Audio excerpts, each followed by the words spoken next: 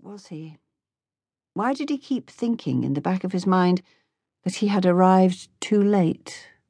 Too late for what? Was that a rabbit scurrying across the sward? Would one have scaled this tor? Why not? Necessity, through time and circumstance, made life. When a dream voice said, "I'm sorry," he answered it in return, saying, "You couldn't help it. You weren't to know. I came a year too late. I'm sorry too. These things happen out of the blue."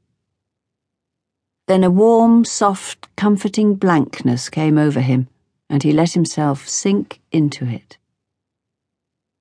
How long he'd slept, he did not know, but he knew that his face was hot. His cap must have slipped off it, and the sun was very bright in his eyes. He'd be red tomorrow. His skin burnt easily. But then it didn't turn a nice tan, but a rough brown. His mother used to say it was attractive. That reminded him. He must see about his mother. He must ask for a few days off. When he opened his eyes slowly and blinked into the sunlight, he saw a face, and it was smiling at him, so he closed his eyes tight again. "You've had a nice sleep." He sat up so quickly that his back went into a cramp, and he grimaced as he stared to the side and saw Helen Steele sitting there. When he went to get to his feet, she put a hand out and said on a laugh, "Don't jump up. Doctors say it's bad for the heart. You could give yourself a turn." She was nodding at him. He covered his face for a moment, then muttered, "Oh, I'm sorry. How long have you been up here?" "Oh, now let me see." She put up a hand to cover her eyes, and her head back she said, "Since time and circumstance made life, and you were sorry for something." "How long ago was that?" She turned her fob watch round, and after a moment said, 42 minutes to be exact." "And you've been sitting there all that time?" "Well, like you, I needed a rest after that stiff climb. But I judged that you needed it more than I, you having been up half the night." His eyes widened and he ran his hand through his hair, endeavouring to flatten it, before he asked her, "How do you know I've been up half the night?" "Needler told me." "Needler?"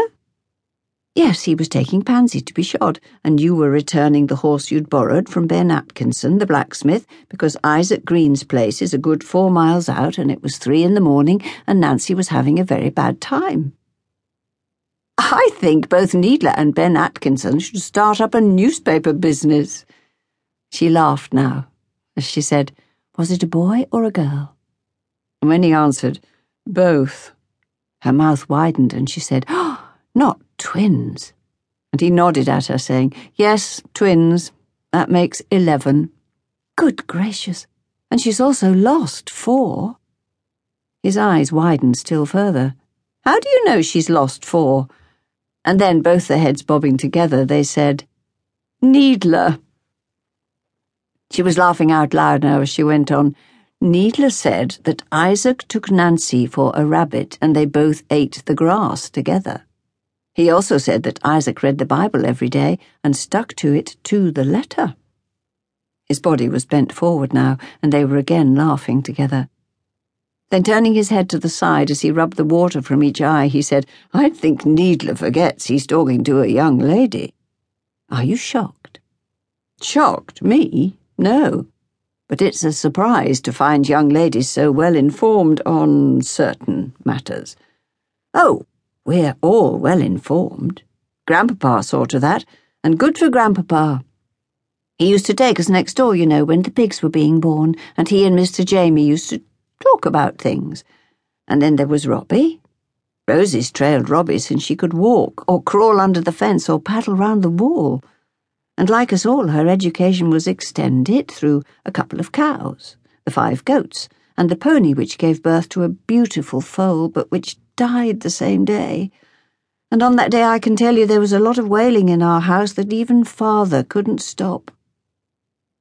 Of course, you will know by now about the war between Father and the Macintoshes, having talked with Rosie." He nodded at her, saying, "Well, I did learn quite a bit, yes." He seems to be a very enterprising young